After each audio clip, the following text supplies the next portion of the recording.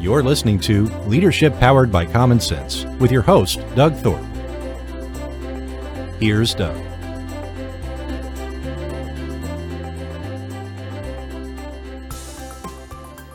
Business is all about solving complex problems as fast as you can create them. Become the best problem solver by leading others to greatness too. And the first step is going to DougThorpe.com. Doug Thorpe is known globally for coaching entrepreneurs and business leaders, improving their performance and the work output of everyone surrounding them. You can find health, wealth, and happiness by learning to lead others to health, wealth, and happiness. Go to DougThorpe.com now and order Doug's books or hire him to coach your managers. That's DougThorpe.com. Well, greetings again, everyone. This is Leadership Powered by Common Sense. I'm your host, Doug Thorpe, and today we're going to take yet another journey down the trail of understanding tools and techniques for how you and I can become better leaders. My guest is a young lady named St. Rappaport. And St., welcome to the show. Oh, thank you so much, Doug, for having me. I'm excited to be speaking with you. Tell us where you're located. I am located in Miami, Florida. Miami, great. Have you lived there long? No, just moved here a couple months ago. Okay. Well, as is a little bit of a custom on my show, give us some background on your journey and how you got into the subject area that you are now. Yeah, so my story started back when I was in 5th grade. I struggled with reading and was already going to a lot of reading tutors that weren't really helping me. And so my parents decided it was time to do something else. And so instead of sending me to another reading tutor, they sent me to someone who helped me improve my actual thinking skills, like the actual thinking part of thinking. And in that, my reading improved, but not just my reading improved. All other subjects in school improved. My confidence went up. Socially, I did much better. And I saw like how much of an impact it had on my life that I'm like, I need to go into this. And I did. Wow. So you just kind of hung with it ever since, huh? Yeah. I mean, there have been some points where I was like, am I going to do this part-time, whole time? And as I got more training and I saw more results in my life, like more and more things happened, I was like, this is too cool not to do it full-time. Well, so the note I made when we first talked, I think the technical term, and please correct me if I've got it wrong, it's cognitive brain thinking. Yes. So it is actually cognitive functions. Okay. But because it is not a term that everybody knows, like you see what happens, I sometimes just use the words thinking skills because it's basically the same thing. It is the same thing, just another name for it. Okay. Now, I've actually done an interview recently, and it was with a young man who had a similar experience in school. He was just having incredible struggles with the learning process, and he likewise found a coach that kind of helped him retrain his brain effectively, is what he called it. And so tell us a little more about the specifics of this thing that you learned and how it sort of manifested itself as you learned to do these things better. Yeah. So thinking is not one big thing. Thinking is actually made up of 28 parts called cognitive functions, these thinking skills. And naturally, with there being 28, we have some stronger ones and weaker ones. Some of it could be because of genetics. It could be because of our environment, the way we've been learning things, and some of them are just stronger. Now, when the weaker ones are weak, we don't usually recognize that they're weak because as a human, we naturally adapt to our situation and we're going to find other ways to make it work, which is amazing. However, sometimes it's putting a lot more effort and a lot more time and money and energy into doing a task when it could happen a better way. I'll give you an example. When I came back from college, then I took a course by Tony Robbins. It was called Rapid Planning Method. It's a method based on planning of like motivation versus your to-do list. So I thought that was like pretty cool. However, there was like a big part of his course where he spoke about not like just focusing in what you have to do today, right? Like your to-do list. You want to think about your goals, like in the future, your 6 months, your year, like plan for that. Don't just focus on your emergencies that are happening today. that part I had a really big challenge with, because I was a very much like do it now kind of person. I need to go to the grocery store, I'm going right now. I need to go to the post office, I'm going to do it now. I'm going to like get things done, which on the outside, it looks really productive because like I didn't procrastinate on things, right? Things just happened. Now, the problem with that was I would go to the post office today, but if tomorrow I know like I need to go to the post office again, I would go to the post office again instead of just waiting tomorrow to go twice, to go one trip for two things. Now, why was this the case? Because I discovered a few months later, I was taking another training in this thinking skills, and it was about categorizations, the thinking skill of being able to categorize correctly. My brain had a weakness in this thinking skill, and it couldn't categorize things in their associate groups and say, okay, this is for now, this is for later. It is better for this thing to happen tomorrow when I'm doing with something else. So as soon as I was able to improve that thinking skill of categorizing, then I was able to go back to Tony's course and be able to say, okay, I am grouping some things for later. Not everything has to happen right now. And I could move more towards the big picture versus just like the immediate things that are happening right now. And because of that, I've like literally saved over 10 hours every single week just by grouping things together, by focusing on being more proactive versus just doing what's next. I'm thinking about, I've had a weird thing, and what I'm going to describe sounds like it might be the polar opposite to what you're describing. Like my average Saturday's my day for my things around the house and to-dos and run my errands and, go to the hardware store for my projects, whatever I've got to do. But when I think about all those things, I do my grouping and categorization with this uber pressure of efficiency. And it's like the way I stack order the stops on my journey. I say, okay, I've got all these things to do. Now I'm going to leave the house. So I'm going to do this one first, then this one, then this one. And I'm making this, quote, efficient loop in the neighborhood. So I'm not pinging back and forth, because to me, when I think about that idea of pinging back and forth in a more linear way of just taking the list literally how it was built and following it in that linear fashion, I have a panic about, oh God, how inefficient is that going to be? And so I go the other way and sort of overcorrect. Yes. So that means your thinking skill of categorization is really strong. Now, what I like to say is you want to use your strong ones to improve your weaker ones. And then you could decide in your situation, there are times, right, for when it's better to be more about like the categorizing. And then there are also times when it's better where like, now, no, you need to focus on the details. You need to focus on what's right now, what's happening in this moment. So as a human with a brain, a thinking brain, you want to be able to have the ability to decide what's more important, to categorize or to focus on what's happening right now. So I'm curious, for the time you've been doing this work and helping people and presenting this information, have you seen any patterns in personalities? Do certain personalities have a natural migration to one set of those 28 versus the other? Or is it just all random drawed because we're all different human beings?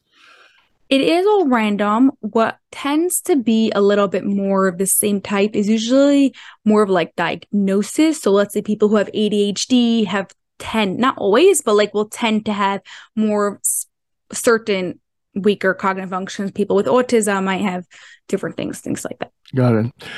The reason I ask, because I do a lot of work with entrepreneurs, and usually when you think about the classic entrepreneur profile, number one, you're thinking about somebody that's pretty independent, pretty creative. They're not afraid of certain levels of risk. They're driven, they're motivated, but inevitably in that, and I'm making a very broad brush statement here, inevitably what goes with that is this easy ability to get consumed in the details. So, so often a lot of my work with business owners has to do with breaking apart, and as the classic phrase goes, I've got to work with them to work on their business, not in their business.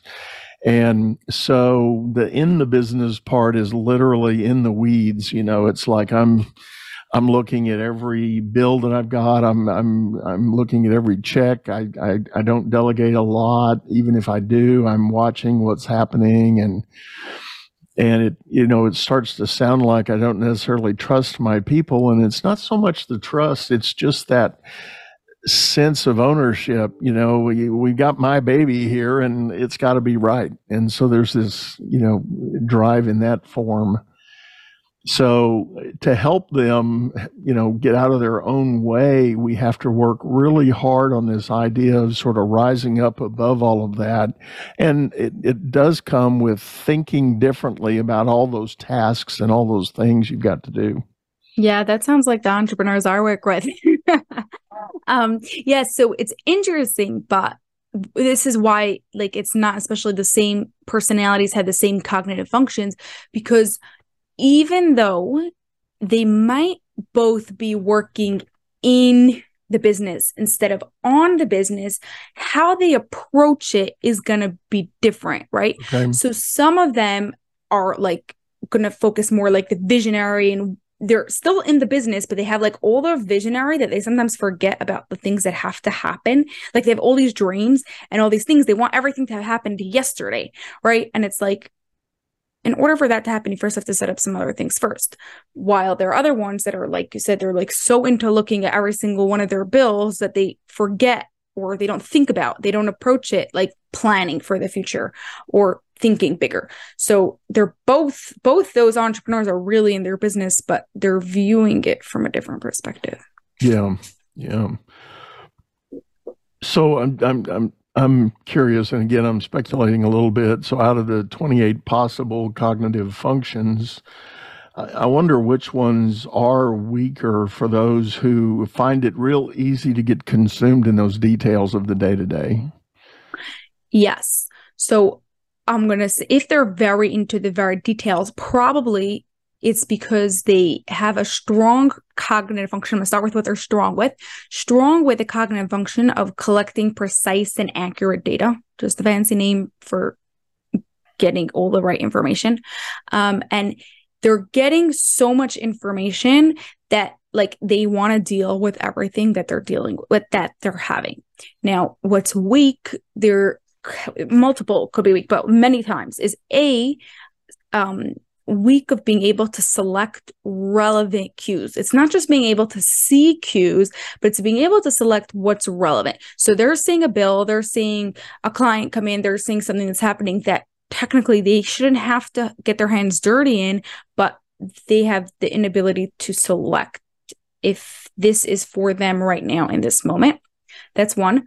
Another one is actually also the categorization one, because part of categorizing, there's two parts. There's being able to take the big group and being able to divide it into smaller groups, but then it's also taking the smaller groups and putting them back into the big group.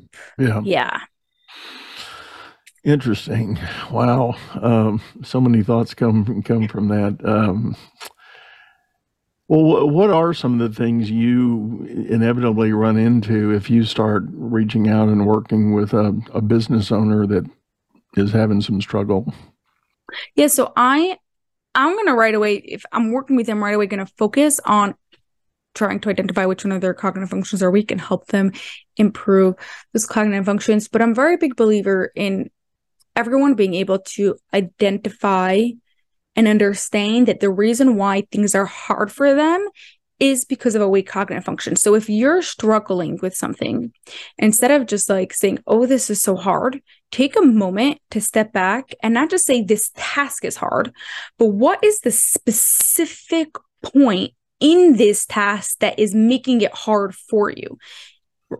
That is going to be the point of your weak cognitive function, not the whole task, that point in where you feel like breaking.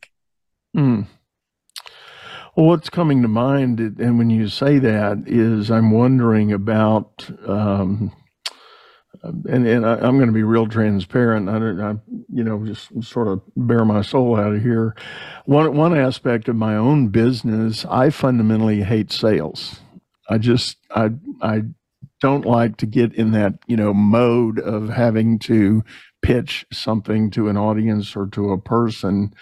And could that be declared some break in some cognitive function? I mean, obviously, it's the way I think about it that is an issue. Yeah, so there could be multiple reasons. The first one that is coming up for me is considering another person's perspective. Now, it doesn't mean that you don't know how to be compassionate, and that's like one way it could show up, but it doesn't sound like that from you. From here, it's more you're considering their perspective because you don't want to be like a salesperson, right? You don't want to just like push things down their throat. Yeah, that's it exactly. Right? However, if we say it a different way, what if from their perspective, you're not pushing things down in their throat, but you're helping them? They are stuck in a situation and they're looking for a solution. If you would see that like, hey, like I literally have the answer for you, but I'm keeping it from you by not telling it to you. Now, are you helping them? No, right? So it's considering a different perspective of the thing that you already have. That's fair. And I've actually had people advise me on that's the real key of it. I've just got to flip the script in my own mind about what I'm trying to do with people. And so what I like to do is like when there's something in business that's happening, it's very hard to improve the cognitive function and work on the business.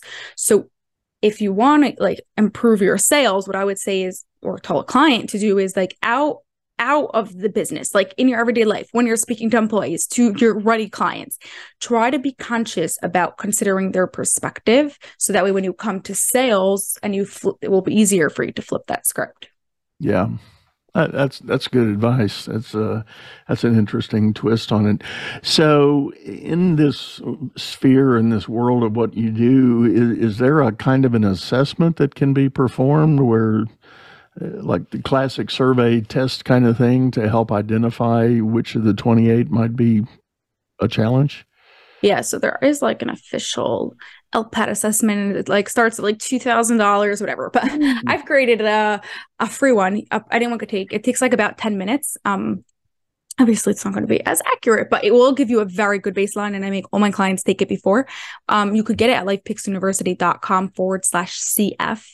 It's literally, it will just go through each of the 28, and you'll see there that there's no like right or wrong. There's a scale from 1 through 5, because I want you to understand that you could always improve your cognitive functions even more. You never like hit a max.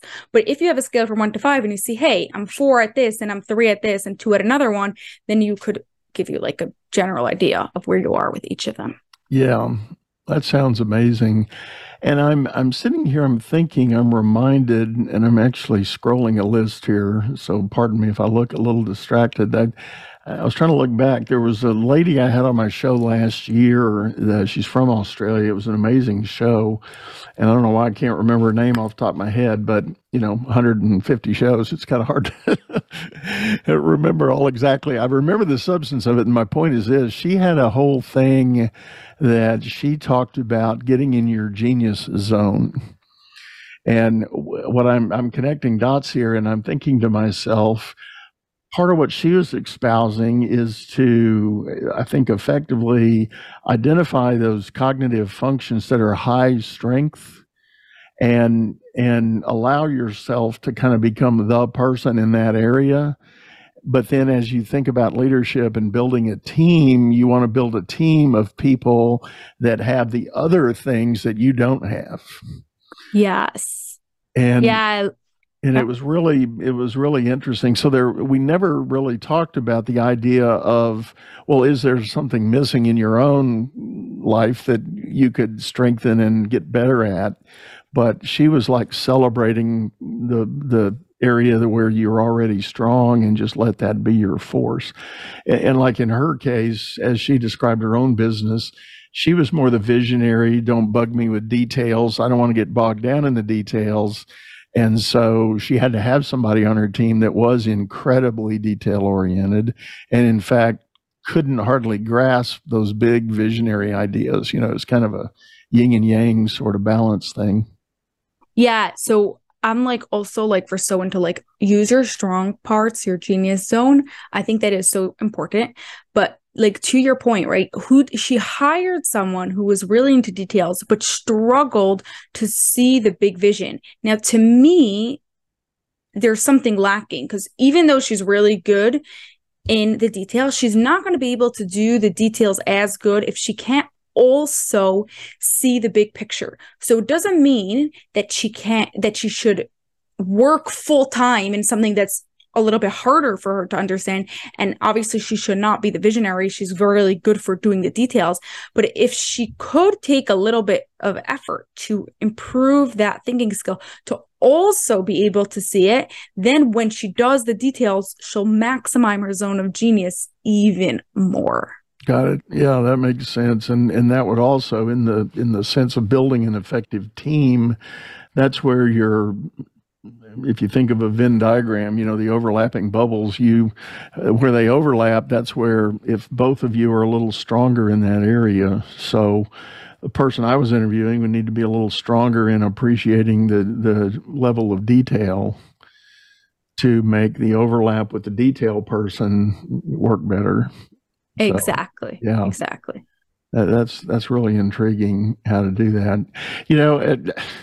I'm just sitting here thinking that, there is so much to consider if you really want to stand up and put yourself out there as a business owner and trying to lead a team. And obviously, if you get busy doing that and you start to sense these limiting factors in what, things that might be holding you back, trying to identify, even where to start and where to begin working is such a challenge. Yeah, I think that like you have to get your hands dirty. You have to like start doing it and learn from your mistakes. And as entrepreneurs, usually they're pretty good at it, sometimes a little bit too much, instead of using a different one of the cognitive functions, which is called defining the problem. But that comes later, like when you take a moment to like say like, okay, what's actually the problem here? So you don't make the same mistake 6 times. Yeah. Yeah. Well, that's fabulous. So, mention your website again. What's the name of the place for the assessment? Yes. Life Pix University. So that's Life, PIX University.com. And if you want to go straight to the assessment, then you could do //CF for cognitive functions. Oh, great. Well, that's an interesting, and folks will have that in the show notes too, so don't worry about catching that on the fly here, but we will bring that back up. What do you think holds people back from, I guess I'll use the word, admitting they've got a gap in their ability and they want to get curious about figuring this out? What do you think holds people back? Yeah, I think there are 2 aspects to it. Sometimes it's just easier to blame someone else. Simple. I'm just like being honest. Like people are like, okay, this course didn't work for me, or this coach couldn't help me, or whatever. Like I didn't learn anything from this book or whatever it is. That's one. But I think much deeper than that is that usually people don't realize, like I mentioned earlier, we are so in our lives that we don't realize, like in my story of where I shared how I would used to get everything done right away. I thought I was being so productive because I was getting everything done right now. It wasn't until I had an outside force, like something like an outside stimulus that showed me like, hey, there's a smarter way. So I think that like this conversation of like being aware of being conscious, you could be your outside force by looking on the outside. What here is the struggle? What here is going on? It's not because I'm stupid. It's not because I'm broken. It's because I have a weak cognitive function. Well, and as so many of the places that do the therapeutic type work, awareness and admission of the need is step one. Yeah. Everything starts with self-awareness. Everything starts with saying, there might be a better way. And I can't help but admit that it has come up lately for me in the last week or so in a number of discussions I've had I talk to people about this dynamic. I've recognized in my own leadership and management career, as I've had a chance to lead organizations with hundreds, if not thousands of people, inevitably there is a division of the people. There's a third, and a third. And those are, I'm making very broad brush strokes, but I've seen it play out in every situation I've ever been in. A third of the people are your rock stars. They're aware, they're motivated. You don't have to do a whole lot to turn them on and get them going. They're going to stay there late, whether you ask them to or not. You can always rely on them. The biggest challenge with those folks as a leader is to not take them for advantage, not take advantage of them. No, take them for granted. That's the word I was trying to get to. Because guess what? They're capable, they're skilled, they're motivated. They can leave in a heartbeat and they're going to find another gig, if you don't keep them happy. So that's one area. There's the middle third that they're okay. They're kind of, I call them salt of the earth kind of people. They're well intended. They work hard. Not necessarily super motivated, but you can get extra effort out of them if you need to, and you can work with them, you can train them. They're going to make some mistakes, but it's okay. It's not going to sink the ship, et cetera, et cetera. Then there's the bottom third. And these are the people that, to your point, and that's what triggered my thought here, they find blame. If something goes wrong, they're going to blame everybody else. I work for a bad boss. I hate this company. I don't like the work I do. We got a stupid product. The software is broken. My tools are broken, all of that stuff. And there's not a lot you can ever do to change their mind. And sadly, the truth be told, when economic times get tough and companies start going through changes, those are the people usually on that short list that get the pink slips or are invited to go head out the door. And then they get angry and they wonder why that happened to them. And the whole system's against them, and the rest of their life is a disaster like that. It's sad, but it's very true. Yeah, super true. I think those people have the fixed mindset. Do you know that by Carol Dweck?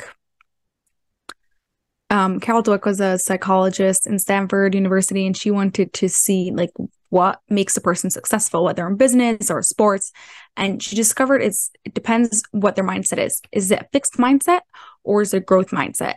So fixed mindset are like those people. They're always blaming. They're always this is the way it is, and they can't really change. Nothing's going to change. And this is how they are forever. While growth mindset, they are always looking to grow. They see as challenges as an opportunity to grow, and failures or mistakes. They're just learning from them. Those are your rock star people are those people with the growth mindset, and they're going to figure out a way to be able to do it. So those people, until they switch to a growth mindset, until they're just stuck in there, like you said, nothing's going to happen, because the way it is the way it is. So that's the way it's going to stay forever. Yeah, and that's really interesting. Besides your website, just let me ask, have you done any kind of book or other program that you're promoting or sharing with folks? I haven't written a book, but I do host a podcast. It's called the Life Picks University podcast. And we just go deeper into everyday challenges that people have as leaders, as entrepreneurs, and discuss really why, right? We're not trying to blame. We are trying to understand and take responsibility, and then also learn practical ways to improve them. Yeah. So if it's not too personal, can you elaborate on a couple of the other cognitive function areas that you worked on that you discovered you needed to do some work with? Sure. One of my favorite ones is systematic search, because in the beginning I hated it, and today my brain does it by default.